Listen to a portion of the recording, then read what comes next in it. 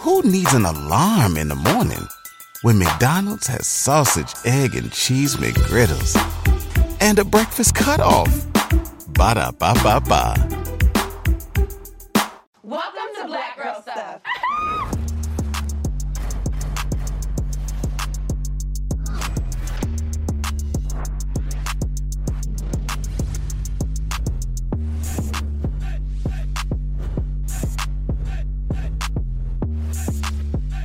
Tonight on Black Girl Stuff.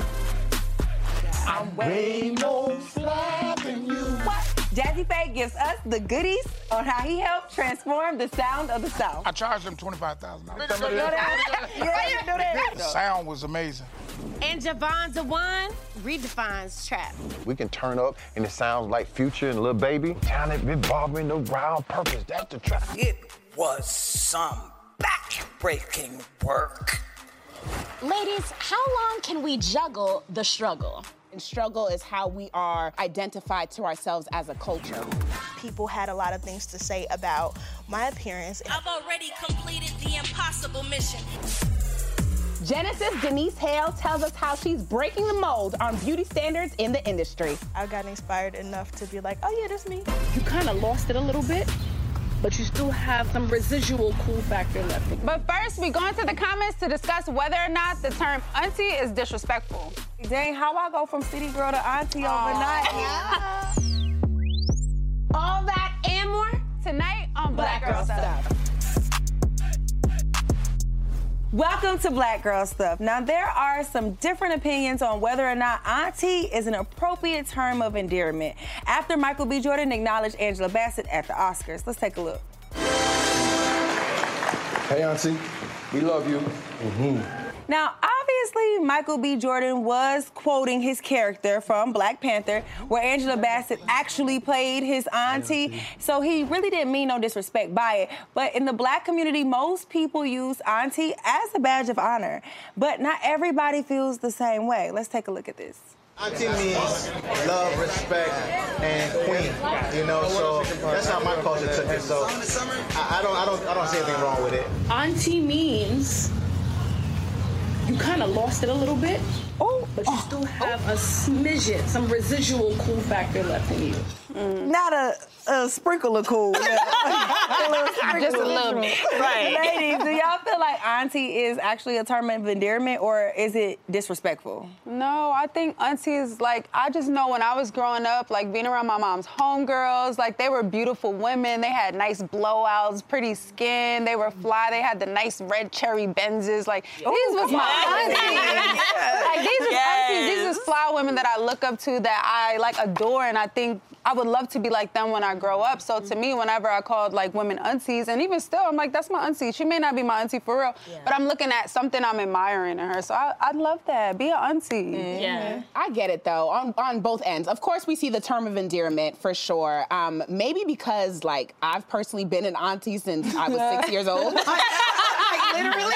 I automatically feel the sense of responsibility if that was put on me, especially if I didn't really ask for it. It's something I didn't ask for, and it creates a layer of intimacy that I'm not necessarily wanting to have for everybody. So I get it, but at the same time, I'm like, call me miss, call me, you know, perhaps if there's something that I've worked for, like call me doctor, call me whatever it is, but I think the auntie or the cuz or the mother, like, you know, it's creating family where it's not necessarily there. And like, just to give a quick history lesson from what I've read, and The Atlantic and different magazines have stated as well, historically, auntie was actually something that was pushed on the Black community from, you know, slave owners and the such, because they didn't want to necessarily give us the respect of miss, the respect of saying, hey, you are pretty much equal in society. So that's where the Aunt Jemima, the Uncle Ben's, for instance, let's call you aunt because you're not there. And I think some people don't know it, you know, intrinsically, but others might feel like, wait, no, call me what I am. Don't put me at a level that I'm not. Yeah, I get that, but I think also, like, in terms of how, like, stuff is spread across the diaspora, like, as you know, like, on the continent of Africa, within many different countries there, they use sis and auntie as a term of, like, you know, as a reverence, as, like, you know, inspiring, as in I'm honoring you. So I think that, how it's like dispersed kind of across the world, we all have different associations and different like attachments to that word. But for me, it's something like aspirational. Like every time I hear like, I don't know, I just remember growing up and my mom's friends, I called them all auntie. Like, even though they weren't my mom's sisters, they were still women who were close to her that I looked up to, that I saw qualities in them that I wanted to be when I got to their age or something. And even though my friends have low-key been calling me auntie because I'm so mature, I never got offended because it always made me feel like, okay, you think I'm responsible. I'm the one with my shit together. I'm the one, like, with everything figured out. Like, you need to call somebody to handle stuff, you're gonna call me. So I don't mind it. I don't mind it at all. Yeah, I don't either because I am an aunt. So come here, give me auntie's baby. I'm also a mom too, and they remind me every time I post a sexy picture. They're like, "You're a mom." I'm like, "Yeah, no."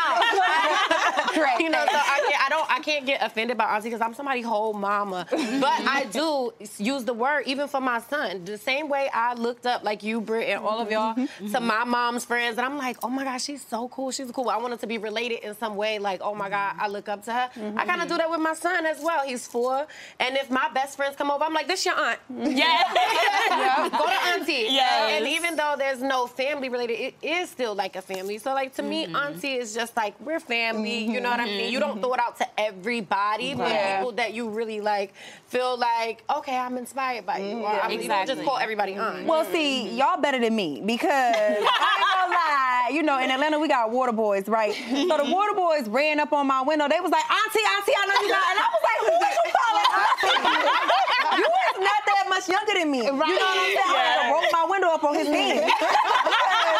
It's like, don't be trying to age me. And I feel like sometimes auntie do come across as you trying to make me seem like I'm so much older than you, bro. And it's like, no, I'm not. Like one time, one of my close friends, it's her assistant, but she looks at me like, I thought a big sis. Well, she's 20. And she was like, "No, Bree, you definitely give cool, rich auntie vibe." And I'm like, I'll take the rich. and the cool. Yeah. But to your point, though, I am a real auntie, but I think it made me feel like, dang, how I go from city girl to auntie overnight? You could be both. You can. And I think that's why a lot of celebrities have made it clear that they don't want to be associated with the term auntie as well. So what do y'all think about that? We got celebrities that's like, don't call me auntie. Mary J. Blige even said something about it. Let's take a look at what she said. How do you feel about your fans calling you Auntie Mary? How about this? It's like you pulled that right out of my head. I was literally thinking, why can't I just be your sister? Like, and there's women that are like way older than me calling me auntie. I'm like, come on, like, come on. Not way older than me. That's But that's the problem, though.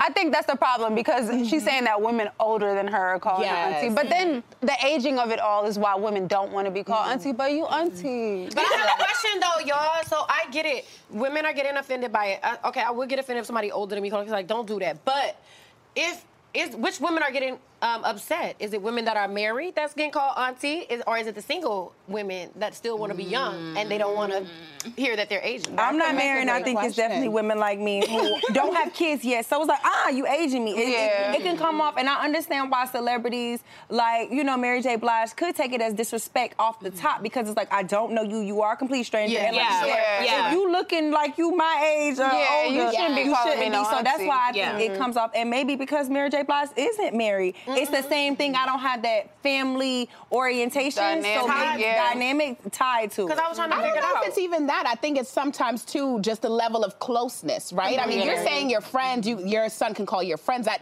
Your son knows your friends, right?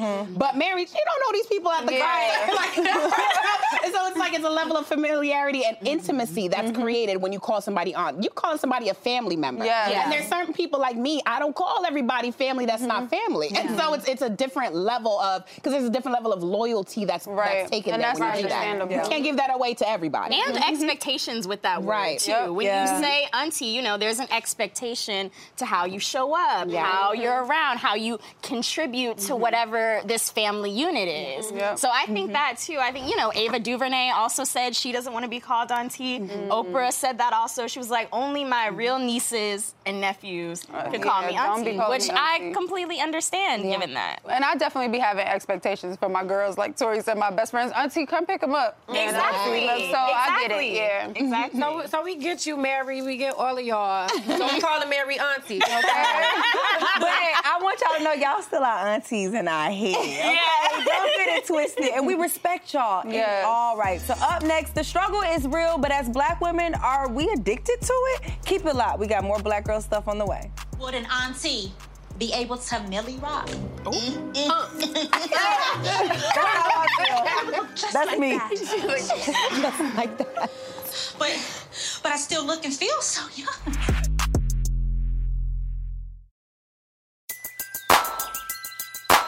Who needs an alarm in the morning when McDonald's has sausage, egg, and cheese McGriddles and a breakfast cutoff? Ba-da-ba-ba-ba.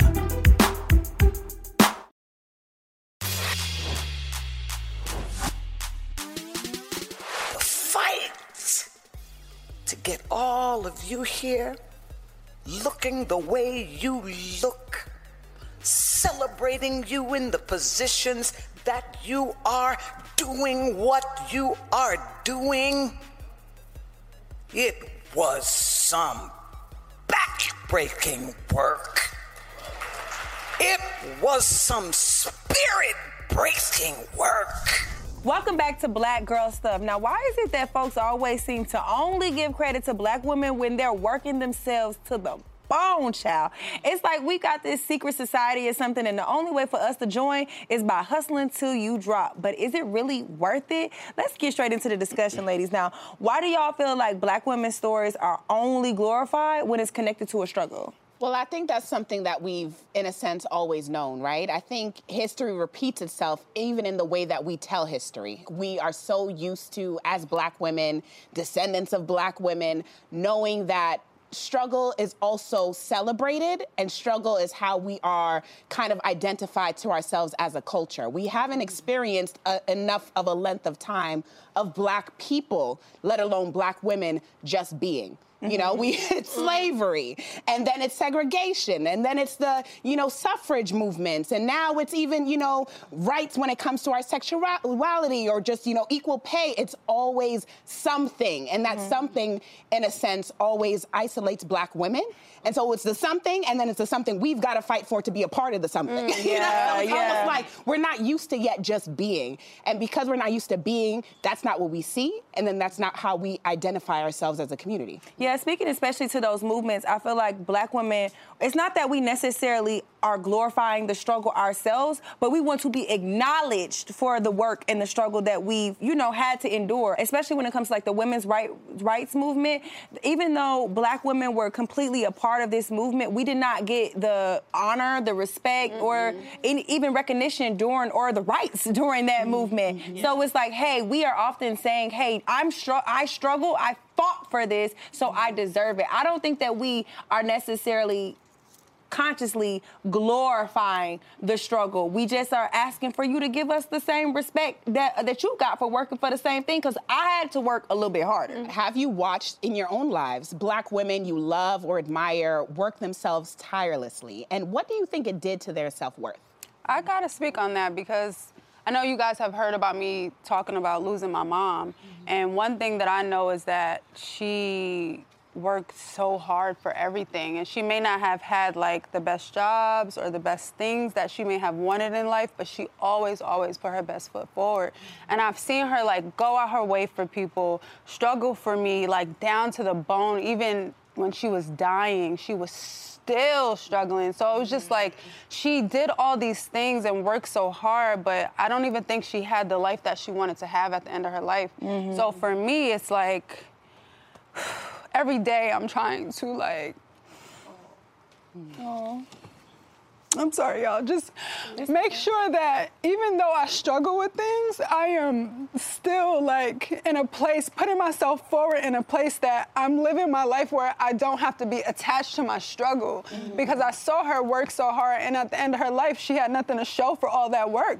And I feel like that's what ends up happening to so many Black women. We work, but at what point do we get to be soft? At what point do we get to say, like, I'm going on this trip or I'm going to live my life this way? That's not attached to a struggle. And I don't want that for myself, and I don't want that for us. So I think it's important for Black women, even though we do struggle, I think it's important for us to just always, like, put ourselves first. Like, if you can put yourself first, I feel like that's the best thing you can do, like, as far as accomplishments go. So what did that do to you, though? It made me want to, originally, like, seeing my mom struggle when I was younger, it made me want to work harder.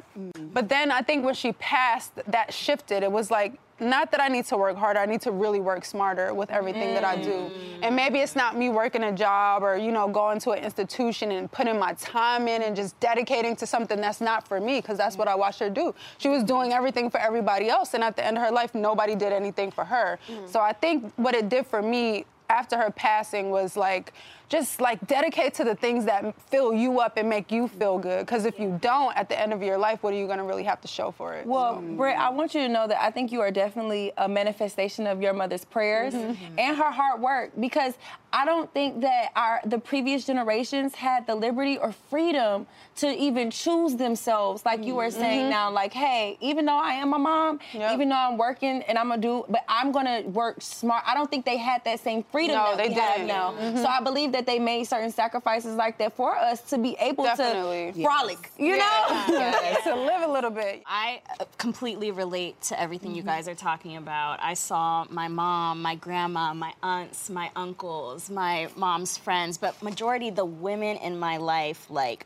really be workhorses. And from such a young age, you know, because I've had to work since I was a kid, it was drilled into me, like, no one's gonna take care of you. Facts. You have to take care of yourself. Same. Not even your parents. My mom, my dad, we're gonna put a roof over your head and make sure that you're raised correctly, but anything you want that's extracurricular, that's on you to go get. So they drilled in this work ethic that it's funny, because now I was talking to you guys backstage, and I was like, I haven't taken a vacation all year.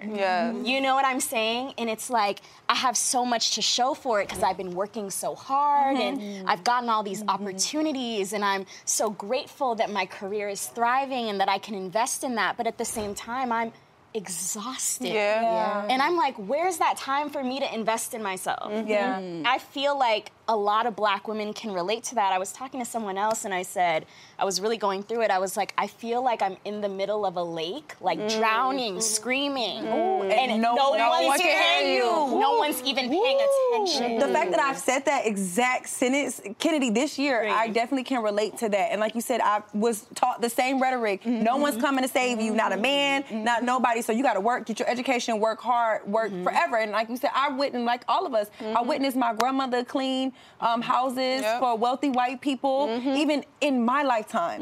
Like, you know what I mean? And also my mom, like, she worked her entire life till I graduated high school, a 9 to 5. She retired from the city of Atlanta. But while she was working a full-time job, she had side hustles. She was grinding. It was continuous. Continuously trying to build a better life. So for me, seeing her do that and work that hard, it showed me I have to work this hard if I want anything in life. So it made me feel like it's hard for me to give myself permission now to relax. Or permission to feel, to just feel. To just take anything. A break. Just be. Anything. To just feel anything. It's like giving yourself grace. I really have to give myself permission for that. And I think that it's such a mind, like we have to recondition ourselves to know that we deserve a break just like everybody else. And it hurts me to see my mother be so successful, but just now, I'm talking about just now in her 60s, learning to take a break, to go on vacation. It brought me joy to see that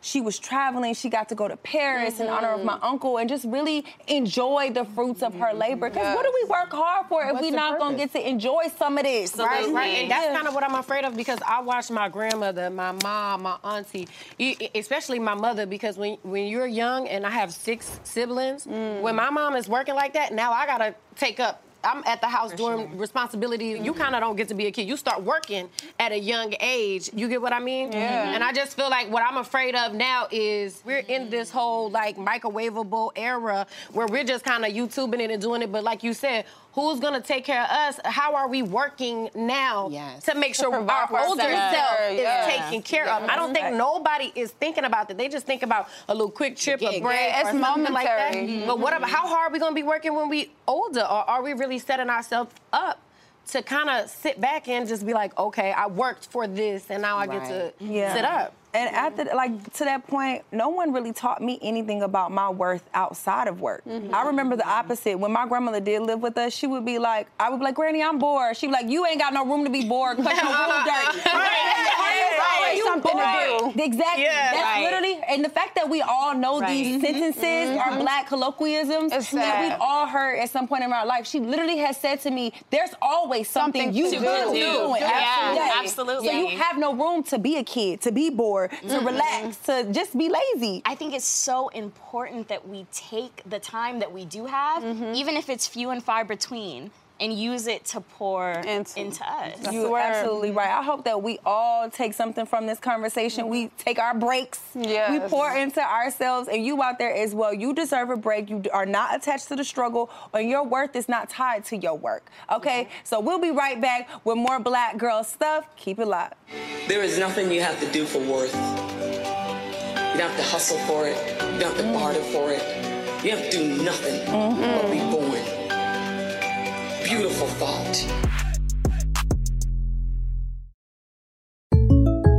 When something happens to your kitchen, you might say, "This is ludicrous." but that won't fix your home.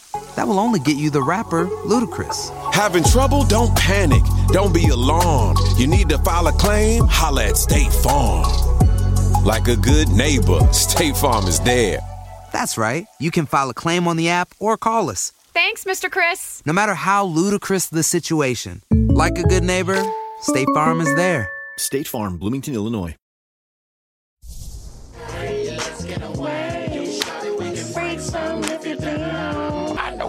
Okay. Yeah. Oh, that's my song. Oh, fly guy. I'm way more fly than you. What? I'll take your dime from you. Okay. All night with me. We are out and jamming in the BTS house, but welcome back to Black Girl Stuff. This is a Jazze Fizzle production. Ladies and gentlemen, oh boy. It's Jazze Fizzle, Burgundy, Obama, Luther King, George justified it first. Ladies and gentlemen, we got to give it up for the legendary mega producer himself, Jazze Faye, in the house. And joining us is the executive producer of Dating in Atlanta and one of the stars from Saints and Sinners, the one and only Jevon Dewand. Let's get ready to ride Jazze. High five, teamwork. I already over there, boom. Yes, sir. Okay, now, Jazze, let's get straight into it. You one of Atlanta hip-hop legends, royalty. How does it feel to get the city to honor you for all of your contributions? Man, listen, I mean, it's a blessing.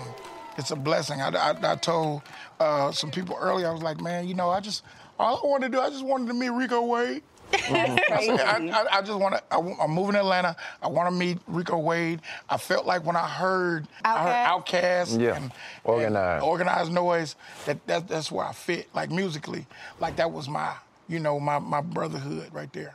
That's super dope. The sound was amazing. And since 1995, Andre 3000's Infamous, The South Got Something to Say manifesto went crazy, you know what I'm saying? Yes. And since then, we've been leading the culture when it comes to music, hip-hop, and everything.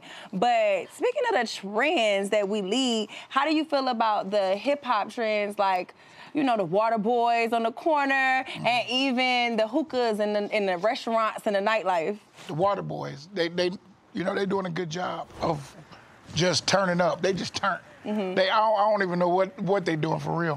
I don't know what they selling. I mean, because half of them ain't got no water. Right. But you know what? Some of them got merch now.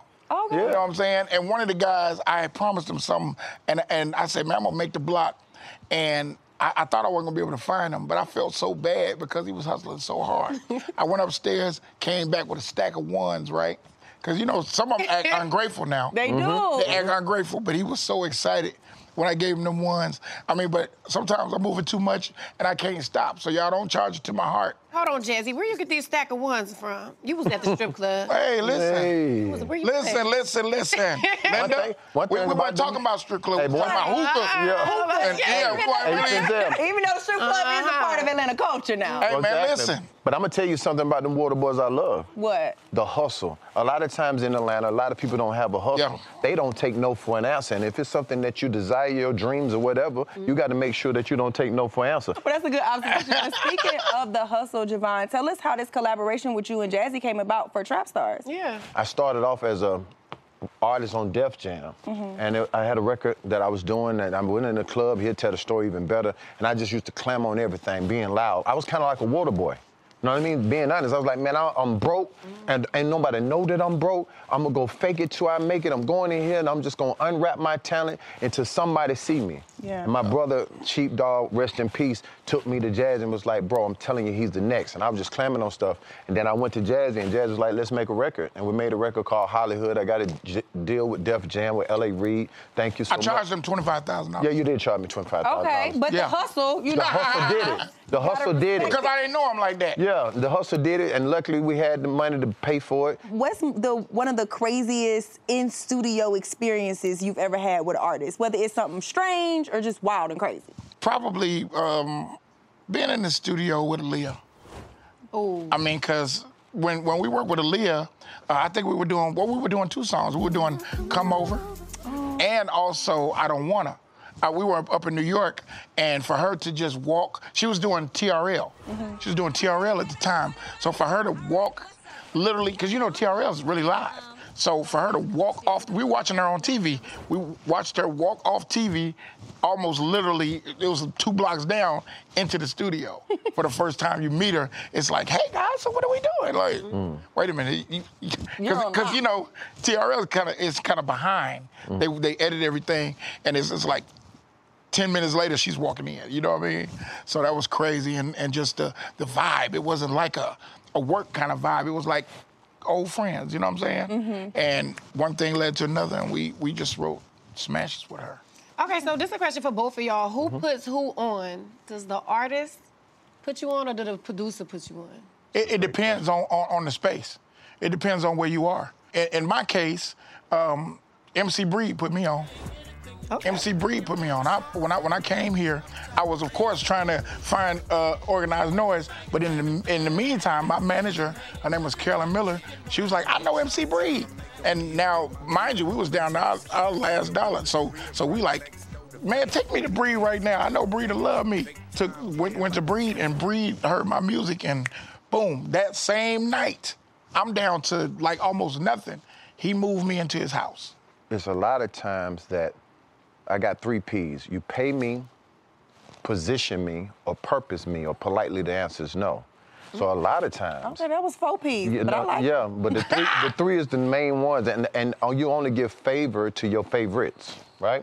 So a lot of times when you find an artist, they have the power to put you on, and vice versa. So I use somebody that I found, The Dream. You know what I mean? I found The Dream. I took Dream to Tricky Stewart, so forth and so on. And at that time, I wasn't, on yet. He wasn't on yet. But I always say, I used to go in there and be like, he's a star. He'll tell you, I'd be like, man, he's a killer writer. He can do this. People like, well, he bring in, trash from the garbage can lid. The presentation ain't right. And I said, yeah. I said, that's because sight is a blessing, but vision is a gift, and I got it. Yeah. And I'm telling you what Dream is, and now we're here. I don't know how many Grammys later. So sometimes the position of your serving and your purpose puts you on, not the person. Well, speaking of his, let's go back in the day to Sierra's goodies. My goodies, you remember that? Yeah, you gotta do that. Wait, we going real fast. We going real. Look at the shape. But that song went so crazy. And one thing that I love about it, like the magic of it, was how subtle it was with her talking about her goodies. Do you feel like the music today still has that subtleness, or do we not leave anything to the imagination anymore? Absolutely not. What? Come on, man. Man, no. Your what is pink and your what is brown? Yeah. Come on now. How do you feel about that as producers, though? I mean, it is what it is. I mean, I don't like it for my 16-year-old. Mm-hmm. You know what I'm saying? Mm-hmm. I don't want her listening to it, but now we at a point to where it's okay, and you can stop them from listening to it on their phone, but you can't stop them when they go to school. Or the radio. You know what I'm saying? And just like when we were kids, everything that mama and them said don't do, we couldn't wait to do it. Mm-hmm. Mm-hmm. Don't touch that, it's hot. As soon as they look, don't touch that, we want to touch it. We want to see. You know what I mean? So I think the best thing is to just guide them in the way that they should come up, and then let them know, even when you're not around, they be like, nah, I shouldn't be doing that.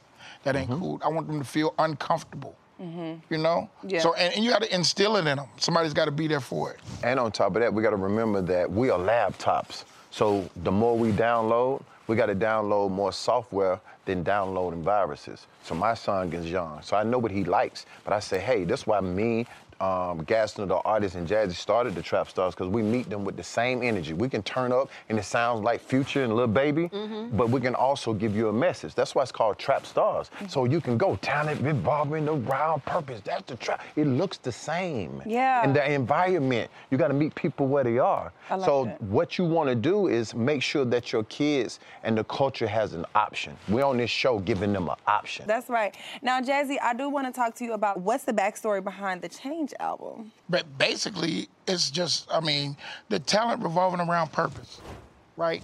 That's just something that we came up with as the Trap Stars. It's like almost theatrical, the way we put the music together. It's like a gumbo. It's like you got hip hop, you got almost like an opera kind of vibe, you got, and then you got a little bit of traditional gospel, and then you just got straight up, trapped up 808s just dropping. Well, I can't wait to vibe out to it. And it's all action. It's all action-packed. Thank you so much, Jazze and Jevon, for Thank y'all for down having with us, us man. today. Make sure y'all stream The Change. It's available right now on all streaming platforms.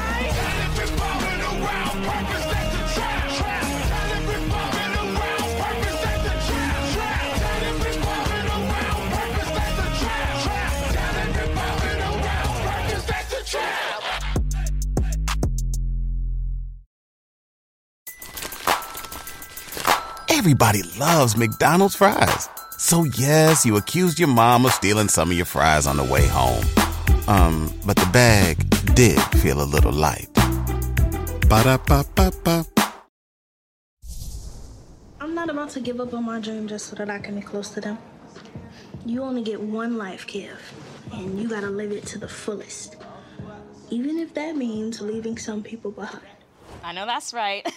Welcome back to Black Girl Stuff. You've seen her doing her thing since the age of 12 on hit shows like The Chi and like the 2021 release of Candyman. Genesis Denise Hale, welcome to the BGS house. Thank you for having me. I'm so excited. Thank you for being here. You've been acting since the age of 10, landed your first recurring role with The Chi at age 12. Yes. I know, yeah. It's a lot to process. It's a lot to process, but I want to know, were there any firsts that you experienced on screen, such as, let's say, your first kiss or relationship that you hadn't had off screen? Yeah, I mean, for the first time, I was like surrounded by people whose job it was to like really rock with me. That's new, because usually, you know, growing up in school, you gotta make friends. Like they have to come to you, or they have to like be in divine intervention or whatever. So meeting these people, like my cast members, these are like my siblings, like my family, and we come together like we have to be in this space. We get up early at like 5 a.m., 4 a.m., 2 a.m. to work, and we just get to build that relationship there. So that was a first. Being loved on as a bigger girl, you don't see that a lot on TV, without being the comedic relief all the time. So you don't see a lot of that. That's a little bit of, you know, a stretch. I don't know about first kiss. I think y'all caught me like right after. Yes. You know? You caught me right after that one. But yeah, those were my first. Got a little practice in before. At least you had that experience for yourself. You know what I'm saying? Just real quick on the idea that you said earlier, being loved on as a bigger girl on screen, because I think that's very important to showcase, and it should be more common than it is, right? So what was your experience doing that, and did you feel the weight of having that role at such a young age? I didn't really understand it until like 16, 17, because that's when like the movement started happening. I think, when did Lizzo come out? Like right. Well, she been out, but I think it was like when I experienced her, it was probably like 2018, 2019, right? Yeah. So it was like right in the middle of that Lizzo movement. I was like, oh, there's space for me, you know? And this was also around the time where we were growing up, and so we were able to like explore that. It took me a while to grasp it because people had a lot of things to say about my appearance, and because, you know, sometimes chunkier women, or they have issues in society, like being accepted, and so people have thousands of things to say, especially when it comes to you dating smaller men. Right. So, yeah, that was an experience. That was a time. Yeah. But through counseling with other women who have gone through it before, like in real life, and people who have just learned to have some confidence, I feel like I've gotten inspired enough to be like, oh yeah, that's me. That's it. You know, I do this sometimes. I want to talk to you, Genesis, about growing up in the spotlight, being a childhood star. Raven Simone went on record saying recently she didn't think childhood acting should be a thing, just because of the traumas and the situations that a lot of these kids are placed in so young. Was there anything that you experienced, like growing up in the industry, that led you to maybe think that maybe most children shouldn't do this, or if children should do this, it should look this certain way? Or what are your thoughts on childhood acting in general? Number one, I think there's a difference between being a childhood star and a child who acts. Or like, you know, an actor as a kid. You have the opportunity to grow when you don't have like a household name at the beginning. But on the other hand, it helps a lot more when you have a supportive team behind you. Like for the longest, my mother was that for me. And it was like, girl, I don't care what you do, you still gotta go home and wash these dishes. So it was like having somebody at home to ground you or to make sure that you're still human at the end of the day will make that, what is that called? Like disassociation softer, because, or derealization, when, you know, you kind of forget who you are between the TV and off of screen. In real life, right? Yeah, so having a solid foundation is important. Counseling. Every child actor or every person who acts needs therapy. That's what she was saying. Yeah, that's what Raven was saying as well. That helps a lot. Why do you think that is? Yeah. Well, because from personal experience, I started it in my, this year, like season 6, I started going to therapy after like filming. I had space to vent about certain things that I felt, and I got to go through like the process of going to set. Why am I up so early? I don't like this, you know, or certain things like that. I got to work through and have the capacity to understand better, as opposed to just assume and hold it in and be like, yeah, I'm supposed to do this because this is TV and show business. So that therapy, solid foundation, and knowing that you are a child who acts as opposed to a child actor. I like that differentiation, right? Absolutely. That makes, And having a life outside of work, I think, is so important too, because I think a lot of childhood stars get so just caught up in the hustle and bustle. Well, they don't have a choice. Right. Like, Girl, I get it. They forget that they're real people. So I think that it's important to have that in your life. Yeah. I want to talk to you about, you know, life outside of work. You're in college now at Clark Atlantis. Yeah, you. I went to Spelman, so we in the fam. Yes, girl. So talk to me about this experience for you. So I'm able to really just enjoy what college is as a student, which I think is cool. On the flip side, though, people do know who I am, so you have to be mindful of the things that you say or do. Watch the people who you hang around, because you have no idea what their intentions are. And that's in life, period, but it's heightened because of the magnitude, you know? True. What else? It's fun. Yeah, I mean, I'm glad. The level of independence is different. So I'm trying to learn how to maneuver. It's like getting into a car. Yeah. You've never really like driven a car before, but you kind of know the rules of the road. So trying to figure that out, that's an experience, but it's good. We know acting is just one of the many gifts that you possess. You're also a poet, and now we hear you're focusing more on your music career as a rapper. How are you separating yourself as an artist from the actor that we know and love? It's kind of like starting from the absolute bottom, which is different for me. For starters, though, like for disclaimers, I've been rapping before I started acting. Like, my father is an MC, my mother is an actress. So I kind of got both of those attributes from them. And I've been rapping since I was like 5. That's what I do. If you look on my page, the facts is there. I mean, it's giving, where's the bar? Where's the cypher?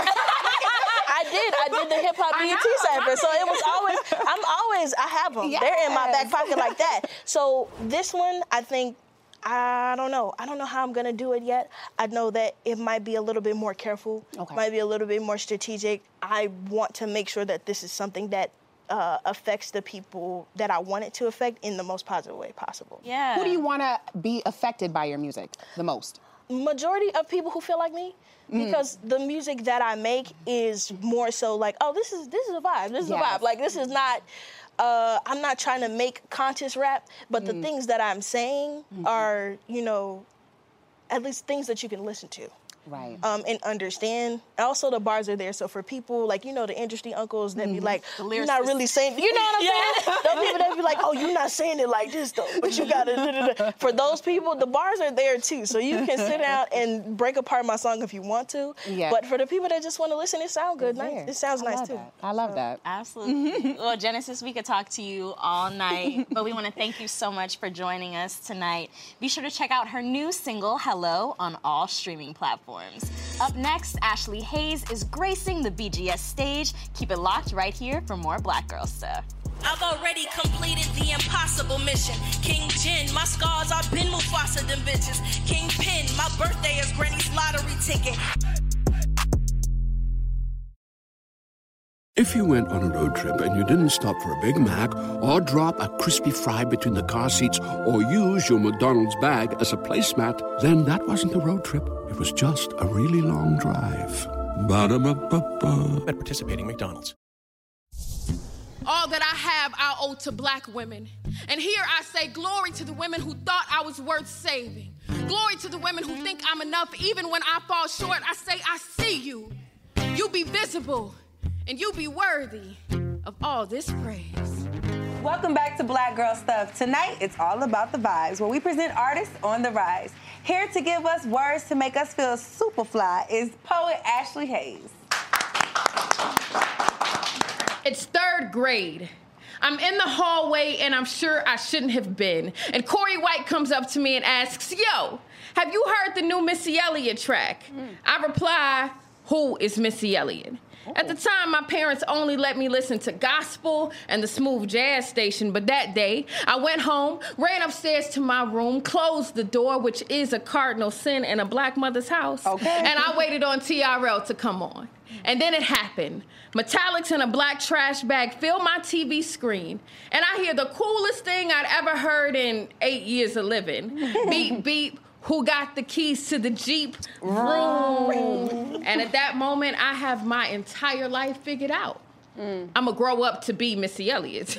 I spend the next 10 years of my life recording and rewinding videos to learn dance moves, passing that Dutch, getting my freak on, trying to figure out what the hell she was saying in Work It. There were so many artists I could have idolized at the time, but Missy was the only one who looked like me. Yeah. It's because of Melissa Elliott that I believed that a little Black girl from Chicago could dance until she felt pretty, could be sexy and cool, could be a woman playing a man's game and not be apologetic about it. If you ask me what representation in the media is important, I will show you. My velour outfit and the matching Kango hat I begged my parents for.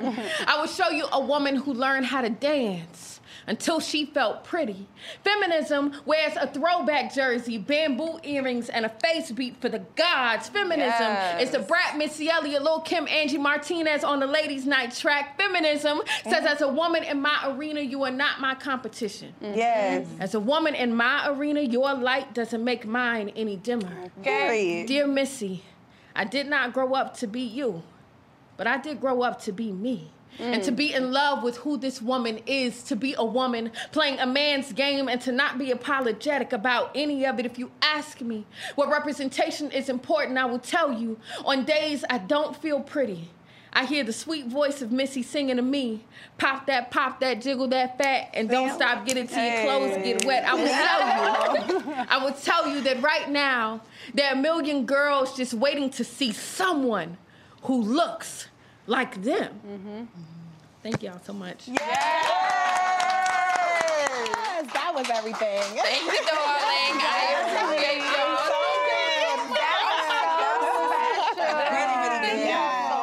So powerful. I think we all felt that being like 90s babies. It's like, who didn't want to be Missy? Period. And just everything about it. Ashlee, thank you for blessing the BGS house, but I want you to let our girls out there know, what do you love about being a Black girl? Oh, man. I love, like, our language, spoken and unspoken. I love how a period, you know, means like a whole, and the snap that goes with it. I love when we, you know what I'm saying? And you don't have to say nothing. Exactly.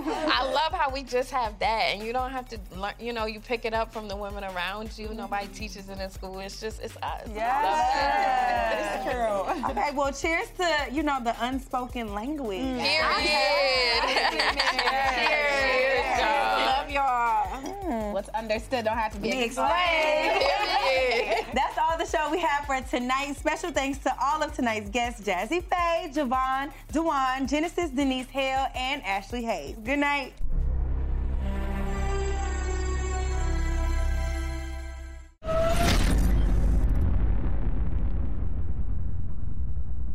Hey there, ever thought about what makes your heart beat a little faster? Oh, you mean like when you discover a new track that just speaks to you? Yeah, or finding a movie that you can't stop thinking about? Well, get ready to feel that excitement all over again because Amazon Prime is here to take your entertainment and shopping experience to the next level. Absolutely. Prime isn't just about getting your packages quicker. It's about diving into a world of endless possibilities, from the latest releases to exclusive content you won't find anywhere else. And don't even get me started on the music. Prime offers concert specials that will transport you right to the front row. It's like being at the hottest gigs without leaving your living room. I use Prime to tap in with some of my favorite artists' live shows from any and every genre of music. Trust me, Prime is a game changer. It's like having a personalized superstore and entertainment hub right at your fingertips. So why wait? Head over to amazon.com/Prime and start experiencing entertainment like never before.